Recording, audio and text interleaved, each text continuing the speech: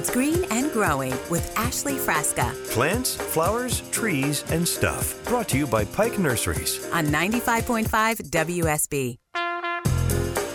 Hey, it's February 13th. Over a year on the radio now. Hey, it's Ashley Frasca, host of Green and Growing. You're listening to 95.5 WSB. So here we are in hour number 3. And I've been promising this. I've been promoting this. And this is something that is going to be an annual thing that I get really excited about. And I've got to say, it was my second ever show. I featured the Great Backyard Bird Count about this time last year, and I'm very pleased to bring back Becca Radomski-Bish from Cornell University in the Lab of Ornithology there in Ithaca, New York, to talk to us about this big project. Becca, welcome back. Great to be here. Thank you for having me, Ashley. Yeah, literally one of my first guests. And I mean, this was just such a fun topic. So I really wanted you to have another chance for the spotlight to kind of inspire folks here in the Atlanta area and in Georgia as to what this is and what's going on. So the Great Backyard Bird Count, tell us a little bit about this project. Yeah, the Great Backyard Bird Count is a really fun 4-day event. You can participate all 4 days or just one day or just 15 minutes on one day. It's a really attainable way for people who are interested in birds and like watching them and like telling us about what they're seeing and what they're watching.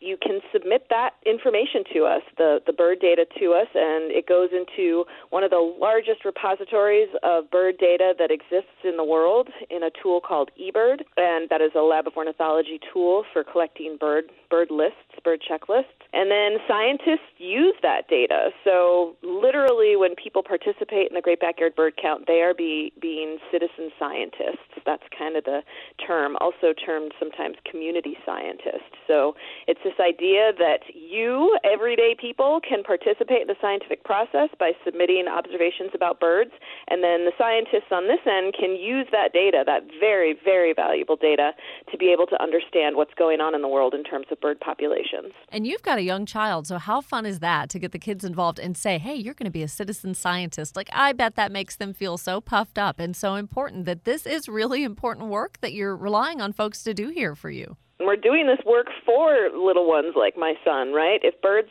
are in trouble, then we need to be paying attention to that so we can do something about it so that all of our kids have birds and wildlife to enjoy for their futures.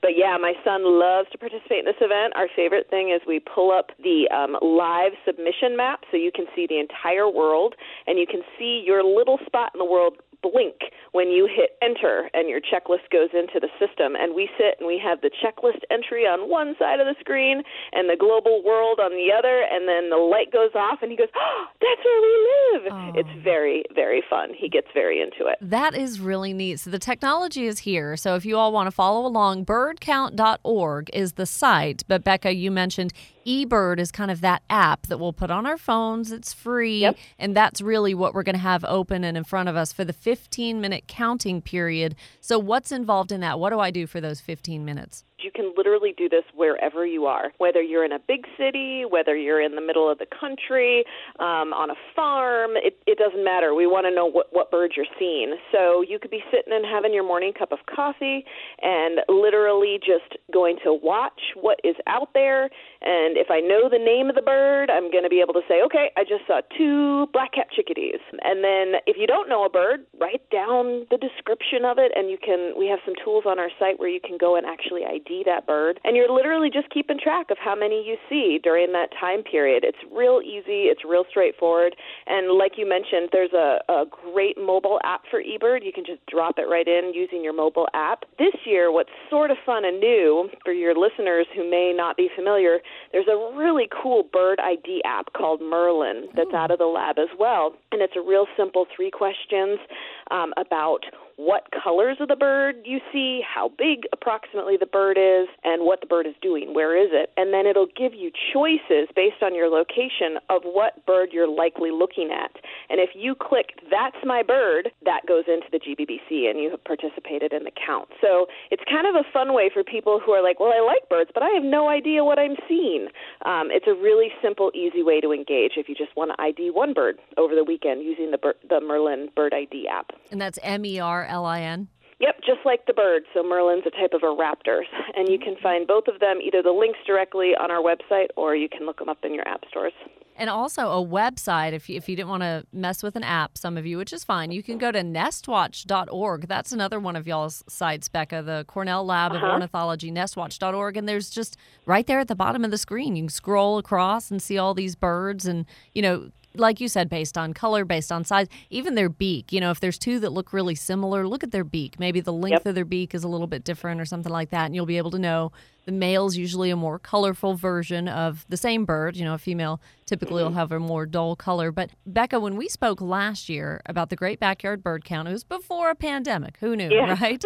So did your team kind of talk about that leading into this year's? What are you expecting from folks? Maybe bigger numbers, more folks being engaged in the outdoors, hopefully? This count literally happened just as the United States was kind of starting to pay real close attention because our numbers were starting to go up in terms of COVID. And I just want to plug that we want everybody to count safely this year. So what's really great about this project is you can do that, right? Because you can do it at your home or just with the family. But if people do go out and go birding specifically to try and find more birds, just, again, practice social distancing and masking. We're really encouraging people to do that. But the lab in general has seen huge, monstrous growth here in 2020 and into 2021 with COVID. And what's really beautiful and inspiring about that is that people are turning to birds as a way to survive these very challenging times. A lot of people are homebound, and they feel like they are kept company by the birds that they're feeding or they're watching out their doors. So it's a really neat way for people to stay engaged and also contribute to science and feel that sort of connection to the natural world that might be harder to do right now given the circumstances. eBird is the tool. So Great Backyard Bird Count is the event, we say, and the data tool we use is eBird. And in 2020 alone, we saw almost a 40% increase in people that are participating and submitting lists to us. So huge interest in birds is growing, and I think a lot of people are finding solace and refuge in being able to watch birds during this pandemic we're experiencing. Now, what kind of work and outreach do you all do to local, whether it's at the state level or even more local than that, Audubon societies? The Great Backyard Bird Count is actually kind of a trifecta organizational effort. So Audubon is one of the partners on this project with the lab, and Birds Canada. And what's really great about that is we can all mobilize our different networks to participate. And Audubon does do a lot of targeting encouragement to participate within their chapters. The Lab of Ornithology is obviously very global, so we motivate and inspire a lot of our global partners to participate. So what's neat about this project is it's not just local, it's the entire world, and we sort of try and captivate different organizations based on sort of what the lab and Birds Canada and Audubon have access to, and then obviously Canada is really active in encouraging participation in their provinces as well. So I'm speaking with Becca Radomski-Bish. She is with the Cornell University, the Lab of Ornithology in Ithaca, New York. But you mentioned this is a global project. You want participation worldwide from folks. Now, in months down the road, as you ingest all of this data and things people are seeing, what do you ultimately end up doing with all of that information? That's a great question. The data that is used in eBird has become one of the most important pieces of data that people turn to when they're trying to analyze what's going on in terms of biodiversity around the world. So in 2020 alone, more than 90 scientific papers were published using some form of bird data. And so the way that the data is used is really dependent on what the scientist is trying to ask and answer in terms of the questions that they're pursuing. But some of the very common themes that we see in a lot of the research is, how are birds and biodiversity in general being impacted by climate change? Where are populations moving to or away from, and why could that be? What are some of the influences that could be causing that? Are our common bird species that we're used to seeing, are they common? Are the populations staying high, or are we experiencing drops, and why could that be? So the questions are really geared based on the researcher and what they're trying to look at, but the data that we can provide is really solid. It's consistently been able to document migration patterns of birds, populations of birds around the world, and people are really turning to that data for a set you just couldn't get as a regular scientist because we can't be everywhere all the time. So citizen scientists are becoming increasingly important when we're trying to put our finger on the pulse of what's going on with biodiversity on the planet. Amazing. Some great work being done. Let me ask you really quickly before we hit a break, Becca, how long has this been going on? Great question. So the GBBC actually started 24 years ago. We're in our 24th year in 1998, and what's really fun about this project is it predates eBird. So eBird is really the powerful data tool we use now, but they used GBBC as a way to ask this question. We know people love birds. Will they actually tell us what birds they're seeing? Will people actually do that? Will they submit their scientific bird checklist to us?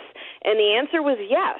So soon after the GBBC experienced several successful years, eBird started to be developed, and in 2002, eBird was launched. So GBBC sort of predates the big power tool that we now put all of our data in, because we were able to say, yeah, people will do this and people enjoy this. And so therefore they built a tool around it. So we'll find out more when you go to birdcount.org to get started. And if you're already in front of your mobile device, you just pull up eBird. That is the app when you search your app store, and you can get started. It runs today, tomorrow, and Monday for the long President's Day weekend. So 4 days full of data. We missed yesterday, but today, you can start today, your 15 minutes. Well, Becca, I've got a couple questions about how we can attract more birds to our landscape. We're going to take a break and check traffic and weather. We'll be back on 95.5 WSB.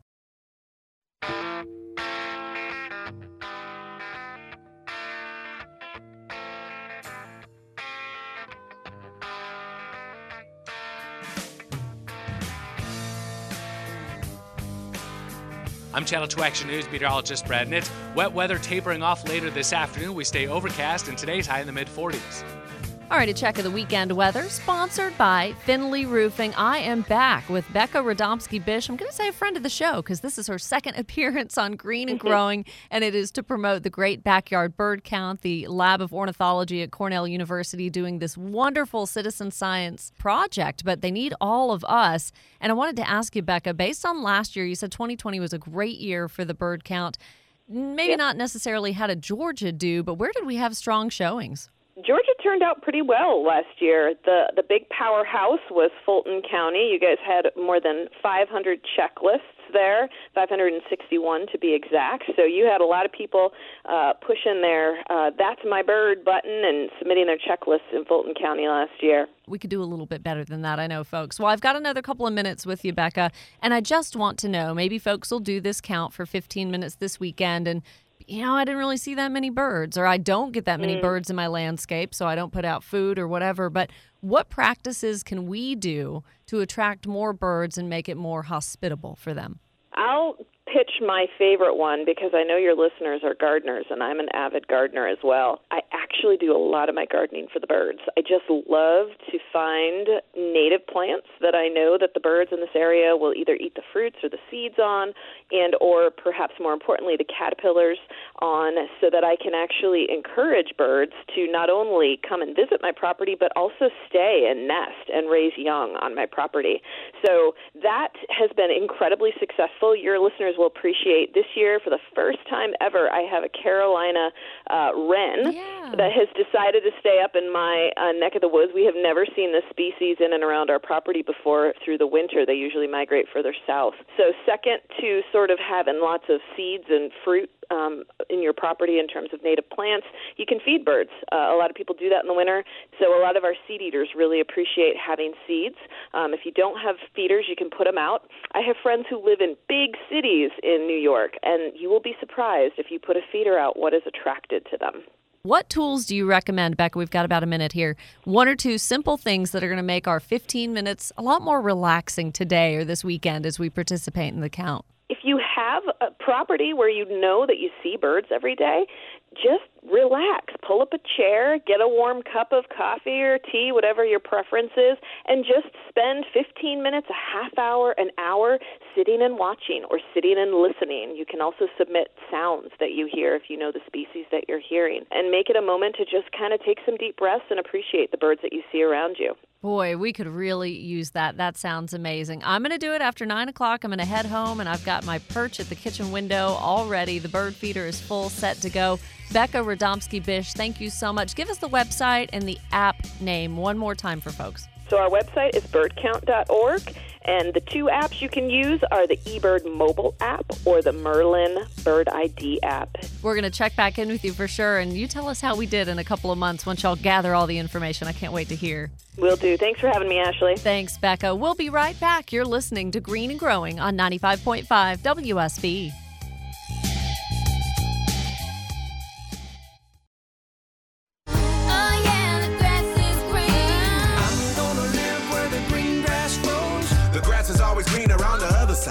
Caterpillar to a butterfly. It's Green and Growing with Ashley Frasca Plants, flowers, trees, and stuff. Brought to you by Pike Nurseries. on 95.5 WSB. Back to the last half hour of Green and Growing. Thanks for joining me. Ashley Frasca here on your radio, followed by Dave Baker and the Home Fix-It Show. So you know I've been excited about this show for a number of weeks because the Great Backyard Bird Count, sponsored by the Cornell Lab of Ornithology, this weekend asking you just to do some birding, watch some birds, check out your landscape for 15 minutes. And we brought along Pike Nursery, which makes sense. Allison Smith, she's the manager of the East Cobb location, to get the family involved in birding this weekend. Hey, Allison, welcome back to the show.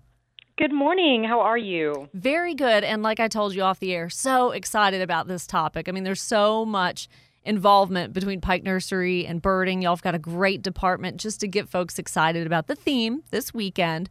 And I know you, Allison, know how we can get kids involved and excited about this. Oh, absolutely. Like, you can't be in your garden or looking outside from your window without and enjoying your garden without enjoying the birds. And this is a great activity to involve kids in. Most of us remember from our childhood making little pine cone bird feeders with peanut butter and bird seed. That's one fun thing we can do. But we've got a lot of neat tips on things that can bring birds to your garden, just as simple as different foods, different shelters, ways to attract them that don't necessarily have to include peanut butter. Now, I tell you, the Kohl's brand of bird seed that you guys have in the stores, that works phenomenally well in my landscape. Kohl's is a big seller here, specifically our hot meats and our Cajun Cardinal. And the reason for that, they're spicy. Birds don't have taste buds, but squirrels do. And anyone who's filled a bird feeder is well aware of the fact that the cute little squirrels are greedy as well. And that can be a costly friend to eat your bird seeds. So getting those spicy bird seeds is a really big plus when you're out there feeding the birds. And talk about suet, too. You know, if we don't like the messiness of bird seed, or we just have a little more of a contained area where a bird feeder is not practical, suet may work. Suet's fantastic, especially in the cold winter months. It's kind of like an energy bar for birds. It's got really high fat, high calorie, and it stays very compact, specifically in the cold months. So it comes in little cakes or logs. And of course, we sell the suet feeders as well. So it's very easy to plop it in there, hang them from a tree or a little shepherd's hook, and watch the birds flock to it. And if you don't want to spend the money, or you just don't have the time to keep up with the bird seed and the bird feeders and all of that, you can make your landscape, no matter how big or how small, friendly and habitable for birds, really. And so you've got some suggestions, Allison, for maybe some things we can plant that berry or that they would provide shelter for the birds. Absolutely. I love that you ask about that. Birds are both tree and shrub nesting, so they can take shelter anywhere from 3-foot-high shrubs to 20 feet off the ground. I know this time of year, a lot of times we can catch little glimpses of birds' nests up in the trees. They also love to nest in plants like hawthorns, junipers, oaks. Even some ornamental grasses and dense ground covers are good shelter for some of the ground dwellers. And of course, we always have those in stock here at Pike. Additionally, winter berry plants are fantastic as a source also of food, like hollies, viburnum, beautyberry, not to mention they're gorgeous in the landscape. Yeah, and the most, I think, just outstanding bird that I've seen with a berrying bush has been a cedar waxwing. Gosh, those birds are like meticulously painted. They're gorgeous. They're stunning. They almost don't look real. Robins, bluebirds, woodpeckers, cardinals, all just the gorgeous colors of their feathers. It just really lights up your yard to draw them in. And Allison, I got to tell you, I'll probably be by your store this weekend there at Johnson Ferry in Shallowford because I broke my bird bath. I had a glass bird bath, and I let water stay in it, and it froze, and it broke. So I think I'm going to not have any difficult time finding a bird bath replacement. Well, fortunately, we've got lots of options here. And you bring up a good point. We love having water out there for the birds. And while they don't really bathe in cold water, they do drink that water. An important thing that we want to bear in mind is when those temperatures drop down below freezing, just like if you had a fountain in your yard, you'd want to empty out that water so it doesn't freeze. Keep that mindful, too. But we do have cement statuary bird baths, and that's always a good option where you don't necessarily always have to empty out that water for a breakage prevention, but just to keep it from freezing over. I'm going to go with that. Just a friendly reminder, tap, tap, tap, everybody. Tomorrow's Valentine's Day. So That's Allison, right. Last-minute shoppers, they got 24 hours. Help us out. Oh, well, if you want something in your yard that's also going to complement the gorgeous voices of those birds, we have an amazing array of wind chimes that always add something sweet and pleasant out there to your garden sounds. And, of course, you can never go wrong with orchids or any of our floral flowering gifts for the house. Perfect. And before we part ways, Allison, tell us, too, if we're still not out and about shopping in the stores, we have some other avenues, too. We offer online, curbside, and delivery options. You can visit us at pikenursery.com and just scroll through. You can see all of our offerings. It really is a great resource if you don't have time or you're stuck at home. Jump on there and see what we have to offer. Allison, thank you so much for your time, and happy Valentine's Day. I hope we get to catch up again soon. I hope so. Happy Valentine's Day to you, Ashley. Thanks. Thank you. So I really appreciate how patient Fred in Lawrenceville has been, and now you're on the show. Good morning, Fred. Good morning, Ashley. How are you? I'm glad you called. I've got an area in the back half of the yard that's kind of hidden with pine trees, so it's got a lot of pine needles and such that have been there for years, and I want to put some blueberry bushes in. I like that idea. I like that idea a lot. The only thing, pine trees aren't going to be, as shady as some of the other trees because they grow so tall, but that acidic soil's there, right? I mean, the pine trees are there. The blueberries love acidic soil. Anything that's on a scale up to like 5.2, 5.3 in that range, that soil is going to be really conducive to good blueberry growth. You just got to make sure you get sun for at least half the day. It'll pick up sun probably from about 11 to about 4 or 5 in the afternoon. Yes, I like that. And my mother-in-law, the house that she inherited, she had some blueberry bushes growing wild. I mean, I'm sure at one point they were put there on purpose, but they were kind of at the edge of the yard as well, kind of an understory almost to some trees at the periphery of the property.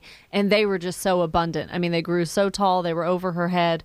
The birds got their fair share. She got her fair share. So I think you're going to be fine to do that. What grows best is the rapid eye variety. So that's what you're going to want to look for. And you need 2 different types. You have to have 2 different varieties of rabbit eye for the cross-pollination. So when you're looking at the labels, you may see something like, I think I've got Climax and Tift Blue, but you'll see the 2 different names. And that's definitely what you have to have them pollinate one another. So don't just get all, Brightwell or all Climax or whatever. That's not going to really do you any good. And I mean, why not do blueberries? You get the yield, you get the crop. They're so easy.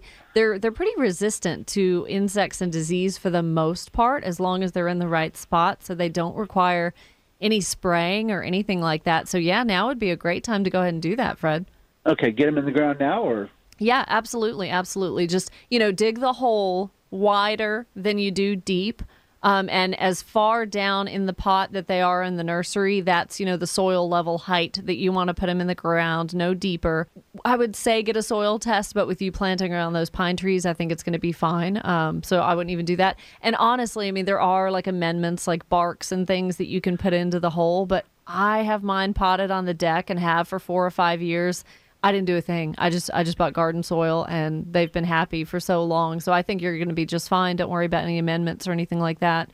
And you're ready to go. How far spaced out should they be? Ultimately, I think they probably need to be at least 3 or 4 feet apart.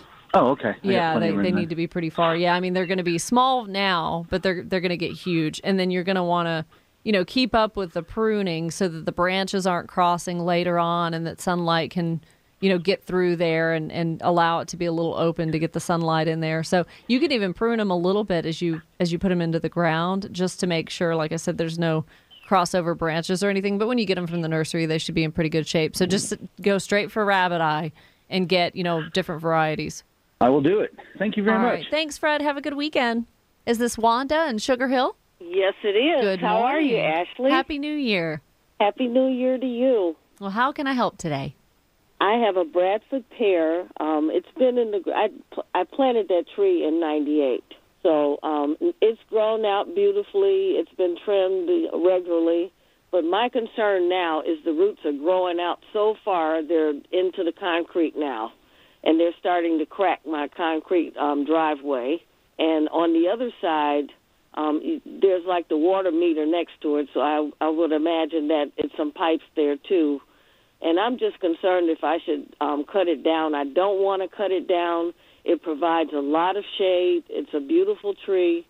But if it's a problem, I guess I'll have to deal with it. I kind of think so. And there's not a lot of people who are huge fans of Bradford pears, so I can kind of hear those people, cut it down, because they're just so...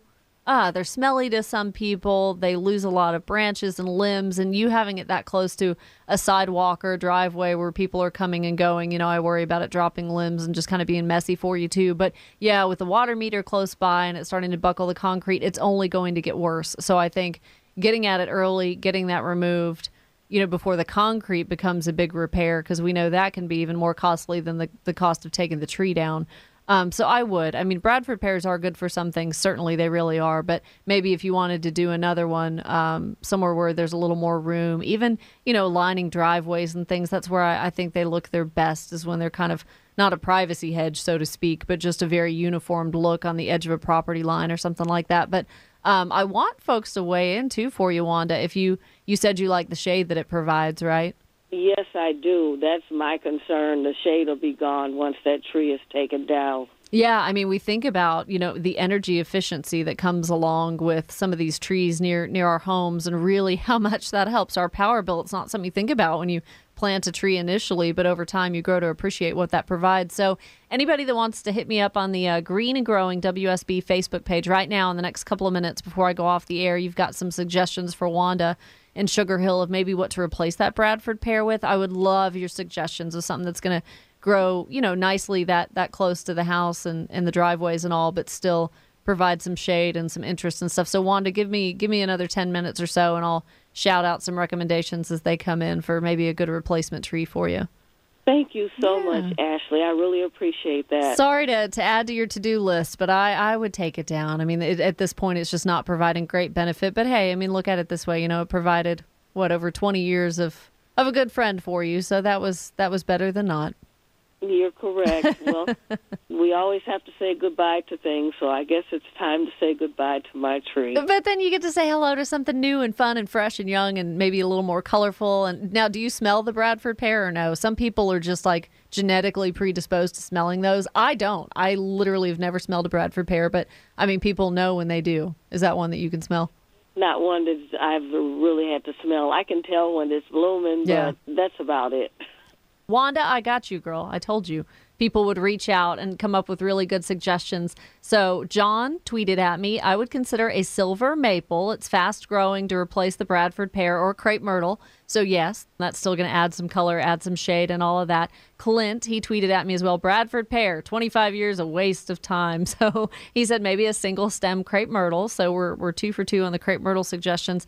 And then Matthew, he sent me a message on the Green and Growing WSB Facebook page, said, I'd replace the Bradford pear with a blood good Japanese maple. That's an awesome suggestion, Matthew. I love that. Terrell, what did Terrell say? Oh no, he's asking about something else. Thank you guys for giving Wanda some good suggestions there. I love a Rising Sun Redbud, but I just don't think it's going to get as large as the size that you're used to with the Bradford pear. So a maple is certainly a good suggestion. Well, we'll be right back with the top 3 things you need to do in the landscape this weekend. You're listening to WSB.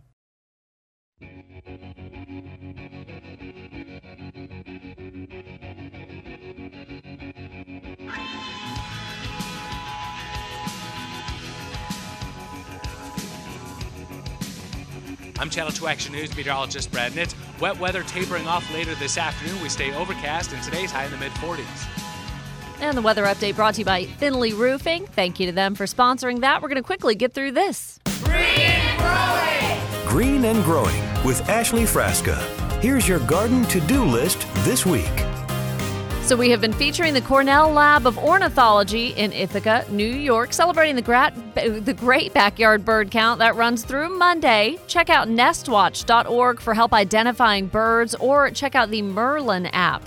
Number 2, if you've pruned your roses, that's awesome. And if not, that's okay if you choose to leave them.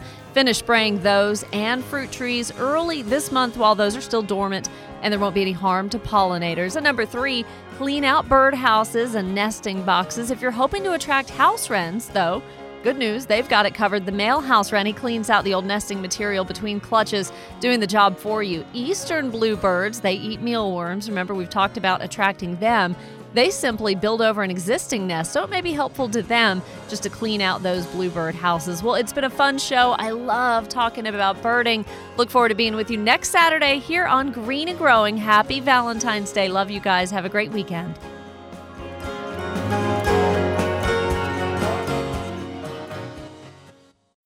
When you need mealtime inspiration, it's worth shopping Kroger, where you'll find over 30,000 mouth-watering choices that excite your inner foodie. And no matter what tasty choice you make, you'll enjoy our everyday low prices, plus extra ways to save, like digital coupons worth over $600 each week. You can also save up to $1 off per gallon at the pump with fuel points. More savings and more inspiring flavors make shopping Kroger worth it every time. Kroger, fresh for everyone. Fuel restrictions apply.